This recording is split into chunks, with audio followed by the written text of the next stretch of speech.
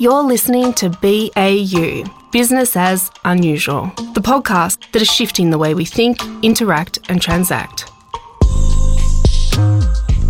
Good morning. Morning, Joe. How are ya? Very good. Nice to be back Yes. at HQ Contenders. Yeah. So this is kind of, I guess, the second roadcast we've done in, kind of like the last 6 weeks or so. So it's, it is nice. Yeah, it's a sign of the times. Isn't it? Yeah. Life is getting, I guess it's more logistics, isn't it? So the busyness, I think, has been the same, but then it's the logistics of moving between places. Yeah, life's opened up a little bit here in Victoria. We're pretty used to for 2 years.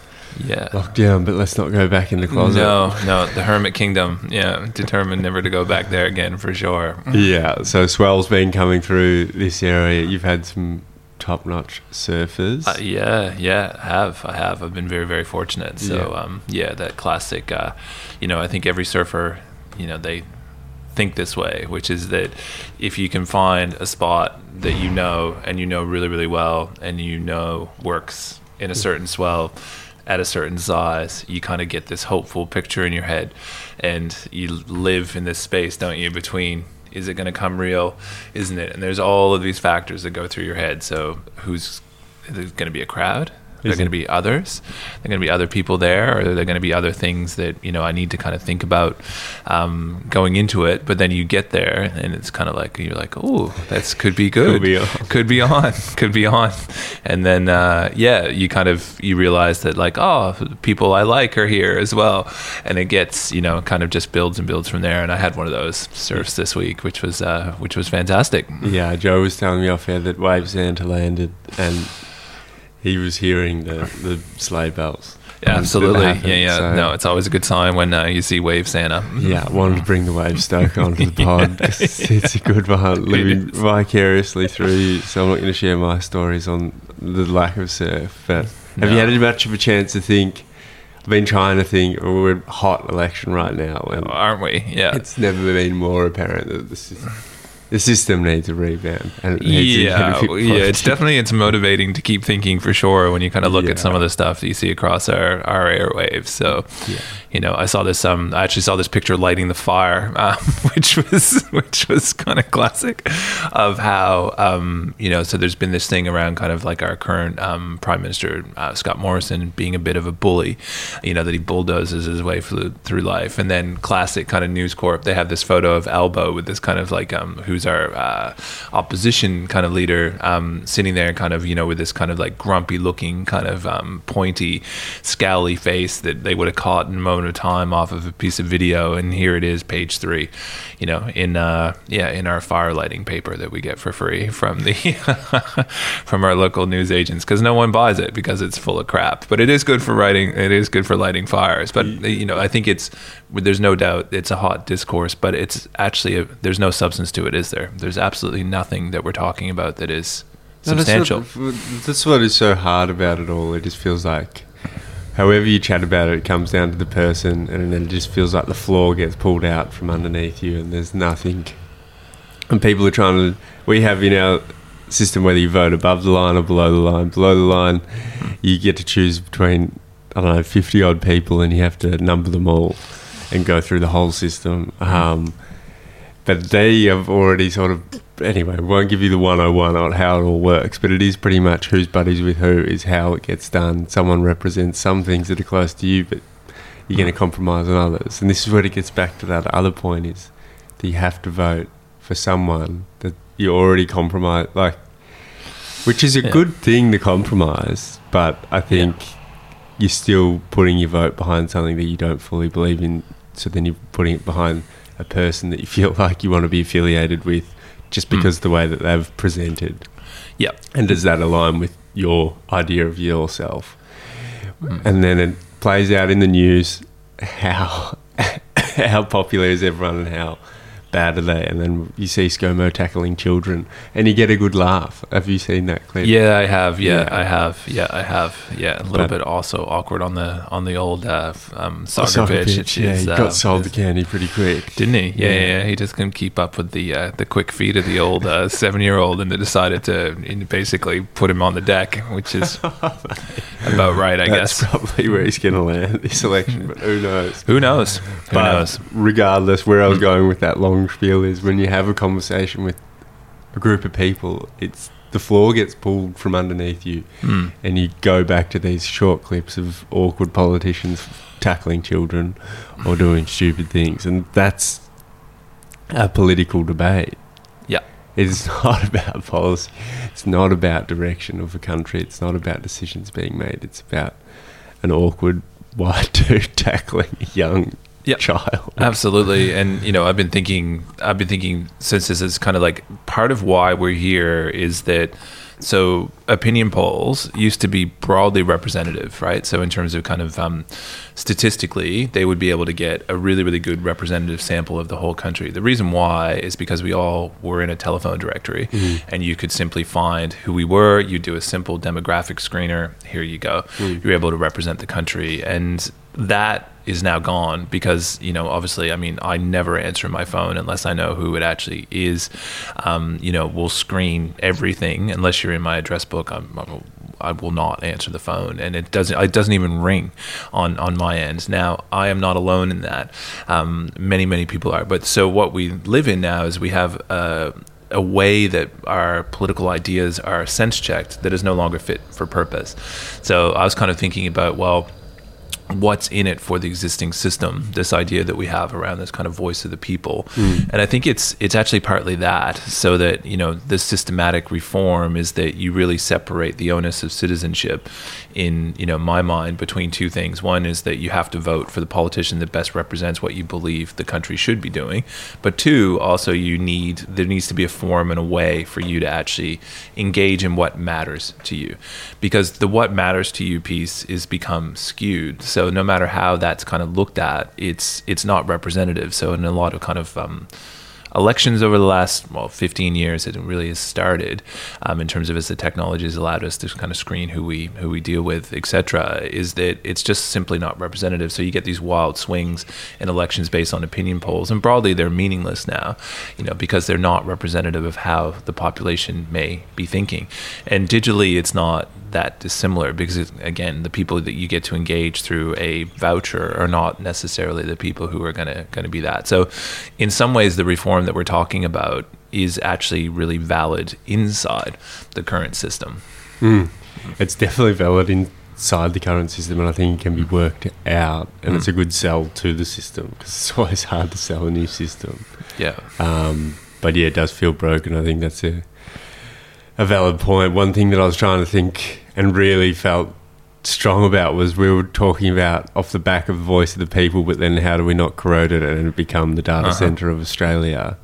Was going back to our chat with Mr. Data last year episode, and they had, I'm just trying to remember his name, Stefan. I won't recall his last name, so I'm terrible with that. But we can call him Mr. Data, because that's what we've always called him since that. We'll put footnotes in if you want to go there. But they had an amazing data project around 100 most important questions in the world, and their whole mission that they run out of the States, but it's worldwide, is making data open source. So governmental, non-for-profit problem solvers can access real strong data lakes, but cross-siloed, so it's not stuck in organisations. But to initiate this, they wanted to open it all up to whoever wanted to participate, to create this 100-question catalogue and then dull it down into 10 important ones and have a voting system on that. But anyone could submit in there. It's still expert governed, but there's strength in that. Who could submit a question, and then from there anyone could vote on those questions. It was an interesting way to go about it and sift through the cod, the kata, but then also allow people to participate and get a bit of skin in the game. I thought it was an interesting model to at least look towards how they approached that, how that worked. Was there bias? There's obviously it's coming from a centre, so it's hard to step away. But I think a voting system on what questions matter and how that looks is an interesting way to step away from personality and step away into matters that feel and affect you directly and how you want to respond to that.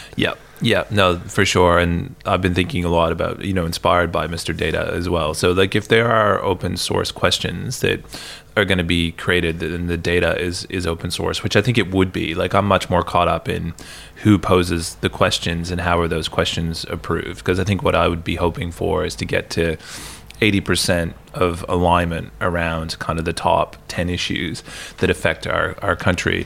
But I'd be willing to sit with some random stuff sitting off to the side. So even if it was 14 and I didn't really think that, 4 of those were relevant, but the 10 I knew were, I'd be comfortable with that. So one thing I've been thinking about is a way that you could do that is to actually kind of do it through open source, but then actually for what is actually in the Voice of the People survey, you could actually do that through referendum so that that's actually part of our constitution. So in terms of as an amendment to our constitution and the way that we've actually federated as states, is that those questions become something that in essence is reviewed, maybe on a kind of, I certainly wouldn't say it's an every 3-year process, but it could be every 10 that they're actually reviewed and the kind questions of being asked, that are restated. In that census, I'm not worried about the to data and people's want to work within that and respond honestly. I'm much more worried about us ending up in a ever spiraling circle around who's asking the question and what intent was in the question, what bias was in the question, and that becoming our political discourse, right? Because that's just as divisive as what we have today. For sure. So you're suggesting a hybrid model there of something that exists within the sort of census, digital census, exactly, to a degree, and that gets reviewed every 10 years. Yep. But then also another part that comes in, which is questions submitted, voted on, of importance to be included. Well, what I'm saying is like this, so the digital census is basically, rather than just being something which it is today, which is really about demographics and kind of income levels and stuff that's really just, it's helpful in a planning context. It's helpful in understanding the age, kind of the potential, ultimately, I probably, it's for the ABS, what it allows them to do is project future tax revenues from population as well as understand future demand. So it's kind of, it's most of the questions that are in there are supply and demand questions. What I'm saying is more getting shaping questions to be the primary role of this type of thing, where it's compulsory to actually participate in it, as it is broadly with the census. But doing it in a way as being part of a citizen, you actually have to input into this, that therefore that shapes our political discourse, so that our pollies can't go off piste and kind of be like, well, here's something new. It's like, well, no. This is actually, yes, 70% of people believe that our borders should be strengthened, let's say, right? But so the 30% who don't think that, they have to understand that most of the politics, like you could have politicians who go, no, I want to weaken them, but they'd be going against that. And that might be the way that they want to kind of run their campaign. But that we don't have a basis of consensus at the moment where we understand just how divided or how united we actually are around things. For sure, and this is sort of a look-in answer at how that is. And I think we would, I don't know, it's a gut feeling, but I think we would find that not as divided. I think we started on this conversation is that we wouldn't be as divided as it feels at times. And there would be a lot more, hopefully, a system like this would allow for a lot more nuance in that conversation to understand that there's give and take and that there's... Yeah. Do you think it would get us back to competence? Like, I think that's what I kind of often think about. Executing policy. Yeah, so like rather than... citizen competence. Both ways, but then also our representatives actually being competent people who can actually, enact policy and actually get on with the task at hand. Like what I almost feel like we now live in a world where it's, to get elected is like a popularity contest, which we've spoken about a lot. But then it's the actual policy that you actually create is very limited, in terms of its scope and its ambition, versus things like this, would be major. You actually see major structural reforms. You'd see lots of different things actually happen. And so you're asking the question, do you think that we've got right now, the people who would be able to execute those and do those major changes rather than just gloat in the fact that they've won a popularity contest for 4 years. And would we then get that as a result of this? Because the discourse would change, would it? You'd hope so. That's the design of the system. Like, that's what we're pushing. That's what we're pushing for. You know what I mean? Yeah. And that's what you would hope would be driven. It would be changing the discourse, like literally changing the narrative from this popularity contest to more action-based narrative around what are we doing and where is it going and how's it working and how's it being pushed forward and how are we doing this together. What are some assessing as we go a bit live. And to take it back to your note is that humanity lived in a banal period, and now we're getting iteration after iteration after iteration. And I think this is a chance for people to actually, if we're taking the data track, like we're learning from what's going on and we're building a system that can learn and grow. Exactly. The hard thing that's going to come up here, and it's like a philosophical thing in a system like this, is how closely do we want to live and incorporate machines into the way that we govern ourselves? Because there's a real opportunity here to create AI and an interesting governance artificial intelligence that can actually assist and get rid of bias, but it's a dangerous zone, and we've had so much sci-fi freak the hell out of everyone. But the reality is it's in our lives, whether we know it or not. Like, it is dictating the way we consume media, which dictates the way that we interact with each other. So it's like, it's there. It's sort of whether we want to actually confront that fact and realise and sort of, I don't know, to use the Jedi vibe, but to use it for good and to understand and to meet our fallibility, which is so present in the way we consume media online. Like, for sure. Yeah, well, there's a big difference between directional data and decisions, right? So, and I think that's the part that what we're talking about as a society we would actually have to become more comfortable with, is that, but we live in this world already. So like I've whether it's a moment in history that we're going to look back on and be like, because there's lots of change that's actually occurred, but the biggest transition is that it's no longer just about projection in terms of that I can kind of say that I do all these things. It's actually now it's quite clear how you operate in the world broadly, around the actual kind of digital trail that you leave. So the data's already there, but the thing that we're talking about is that it's now using that to be more directional around the things that we actually need to change and cure. And there's lots of great kind of system design that's come out of using data, from the way that we optimize traffic, from the way that we actually kind of look at our healthcare system and kind of predicting where kind of demand spikes are actually going to come, whether in terms of our ability to actually create a much more comprehensive forecast. Yes, there's variability in it, but we're actually able to look much further into the future, i.e. kind of 16 days out, and broadly understand what's actually coming our way so that we can actually work through it. But then as humans, we still don't fully buy into it, right? So it's, I look at, for example, this is one of the biggest issues of our time, is that because the other part of sci-fi that you also see portrayed is actually that data is everywhere. The machine is what we ask questions to, and it's something that actually gives us direction, but it doesn't make the decision. We still have to act on the scenario that it puts in front of us. But we're kind of already there. If you look at a lot of like our weather forecasts, extreme weather events, fires, it's nearly, yes, of course there's error, but it's pretty close to being able to actually tell us what is likely to happen.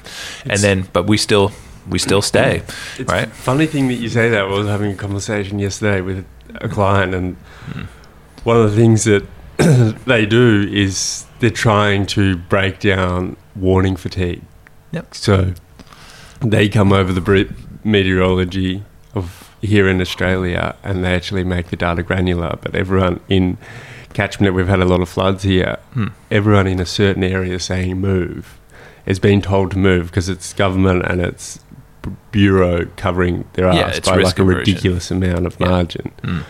Whereas they're coming in and saying we want to work with that system, but what we've actually done, and it's very clever what they've done, is modulate the water flow to be able to predict it, and they're using artificial intelligence that's getting smarter every time that they modulate this, and they can now door knock and tell directly direct people that this in real time and forecast that this is going to happen, it's super wise to move. But one of the key players in this, in terms of rolling out this system, comes from an emergency background, and it's brutal to hear him talk sometimes. He's such a jaded man because he has been that person who goes to a coastal area and says there's a cyclone or that there's a big weather event coming, and people are sitting there in their chairs sipping whatever, saying piss off. I've heard that before. It's never happened here. I've lived here X amount of years. And then they say, no, we're telling you it's coming and we're not coming to pick you up. Like, it's too dangerous. People stay.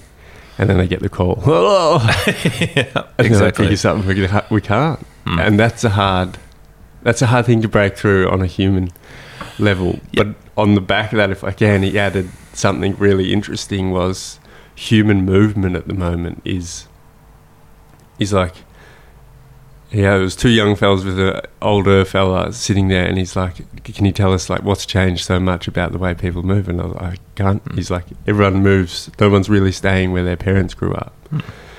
And so when it comes to emergency responses and like that, the information that's passed on is not there. So where do we look for that information, and where is our trust, and where is our cognizance that the way that the environment's spinning and working, like, how do we interact with that, and where's that trust? So interesting piece of how technology sort of filling that void, and how much we trust it is an interesting space, because it's risk versus reality, and it seems like a lot of people are actually quite risk fatigued. No doubt. And a lot of that, I think, comes back to the central question that we're talking about, is that in something like this, it's the ability for the data to be trusted at some level. But I think there's degrees of trust, right? So the real interesting part about data is that it can be more predictive, and it can actually learn and take that in to be able to create a model that actually gets better over time. Whereas humans, we can't do that. So like our mental model and gets fixed. And this is what's interesting about this mentality, like, it's never happened here, right? That's actually true. It has never happened here in the way that you would believe it would play out, based off of the mental model that a lot of communities create, these mental models around, particularly around fire, around, here, and around floods increasingly, in terms of kind of what this weather event may do, what it's done in the past. And this notion of a 100-year flood is really what data starts to challenge, is that, well, hold on. If you actually look at it, a 100-year flood on a river system, perhaps, but if you look at it through the context of what's happened, I guess, to that specific area of a river, and what could happen based off of what's changed in the river flow, based on how that river lives today, that is totally different. 100%, and that is what's so different. And then, I think trusting that data and understanding what that is, and then trusting the machine that's telling us, that's the crossover point that I think it's going to hit. But getting to the data source, I think we can build off one of the questions we left last week was, we're worried about the data center, but I think we can encrypt the data enough where it's not tracked and it's open source. I think I feel like, anyway, on a personal level, I feel we could build a system that is encrypted enough and it is legislated enough that it is, like, you don't know where that's coming from, but it is verified that it's coming from a citizen. But it comes from two-way. I think it's a two-way thing. Like, I've been thinking a lot about this, right? So that, like, it's this two-way dynamic that happens. So even just staying with the flood example for a second. Now, if I, as a citizen, I'm able to look at that data set and actually, if I wanted to, be able to understand it through my own way, make my own choice around how I receive my emergency warnings, things I trust based in that space, to be able to give me the information that's relevant to me, that then of course I trust it. And that's so much of our issue at the moment, is that it's very one-sided. It's that the data is more held in a way that actually is still quite controlling and then told, versus what we're talking about is really it's really about digital citizenship and understanding that this is predictive, but there's different ways you could interpret it. Most people are going to interpret it this way, but I could sit there quite easily in this scenario, if I was half decent at programming, and build my own little scenario for my own little patch of the river. And sit there, watch it, plug it all into the thing, and be like, yep, time to go, right? Or I could be like, nah, not going to get to me, right? For some reason that I believe in, and that's what we're talking about, is that it becomes predictive, but it's about that it's being shared, and so much of our issue at the moment is that this data already broadly exists, right? I mean, we've talked about it even through purchase behavior, but no one controls that in a way that is about citizenship. It's a way that's about commerce. Yeah, and it's access and literacy around data. It was interesting, this fellow also said American versus Australian way of interacting with data and disseminating it's very different. How so? Because it's more commercial in the States. Well, in an emergency response, he's saying that in America it's not very government orientated, it's very individual literacy's right up there, whereas in Australia literacy around data and accessing that is very poor, and we disregard the authorities when they do knock on the door and say, hey, this is going to happen. Like, hey, what are you talking about? This is my turf. Yeah. So there's this, I think we're hitting on that point around, I feel like we should allow access to that data, because then it just opens up that conversation. And it's like, you can look at that if you want. Yeah. And you can have big explainers, tutorial, all sorts of different ways to engage. Why wouldn't we? Exactly. It's our data. Exactly. Like, and then it's just building ways to, exactly, well said, with the Commonwealth. And that should be maybe the name of that data set. It is the Commonwealth, because, wealth is knowledge. Absolutely. And that is the biggest knowledge source.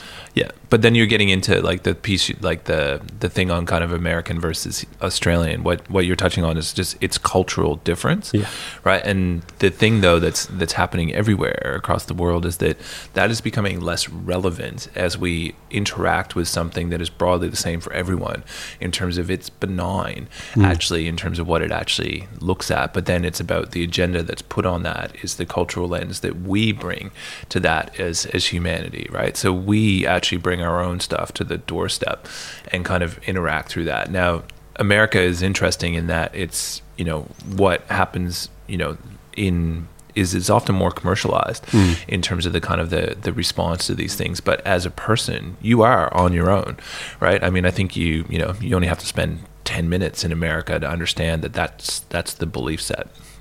Right. Yeah, and I think you're hitting something, but I reckon we're hitting the intersection of culture and system. Yep. And so system plays a huge part in there, and that's where, like, in terms of the systems put in place now to inform citizens here is so different, because it is commercial. So the systems are informing cultural response here between the two. And it's very institutionalised responses here in Australia, but then so is the responses, say, for an organisation like that to get proper funding is they have to tip into the bucket that's traditionally been only for emergency responses, not emergency prevention. Exactly. And so you're dealing with the wrong group of people when you're trying to get preventative measures, which save a shared load of money if you actually invest in those organisations to prevent damage and to prevent loss of life.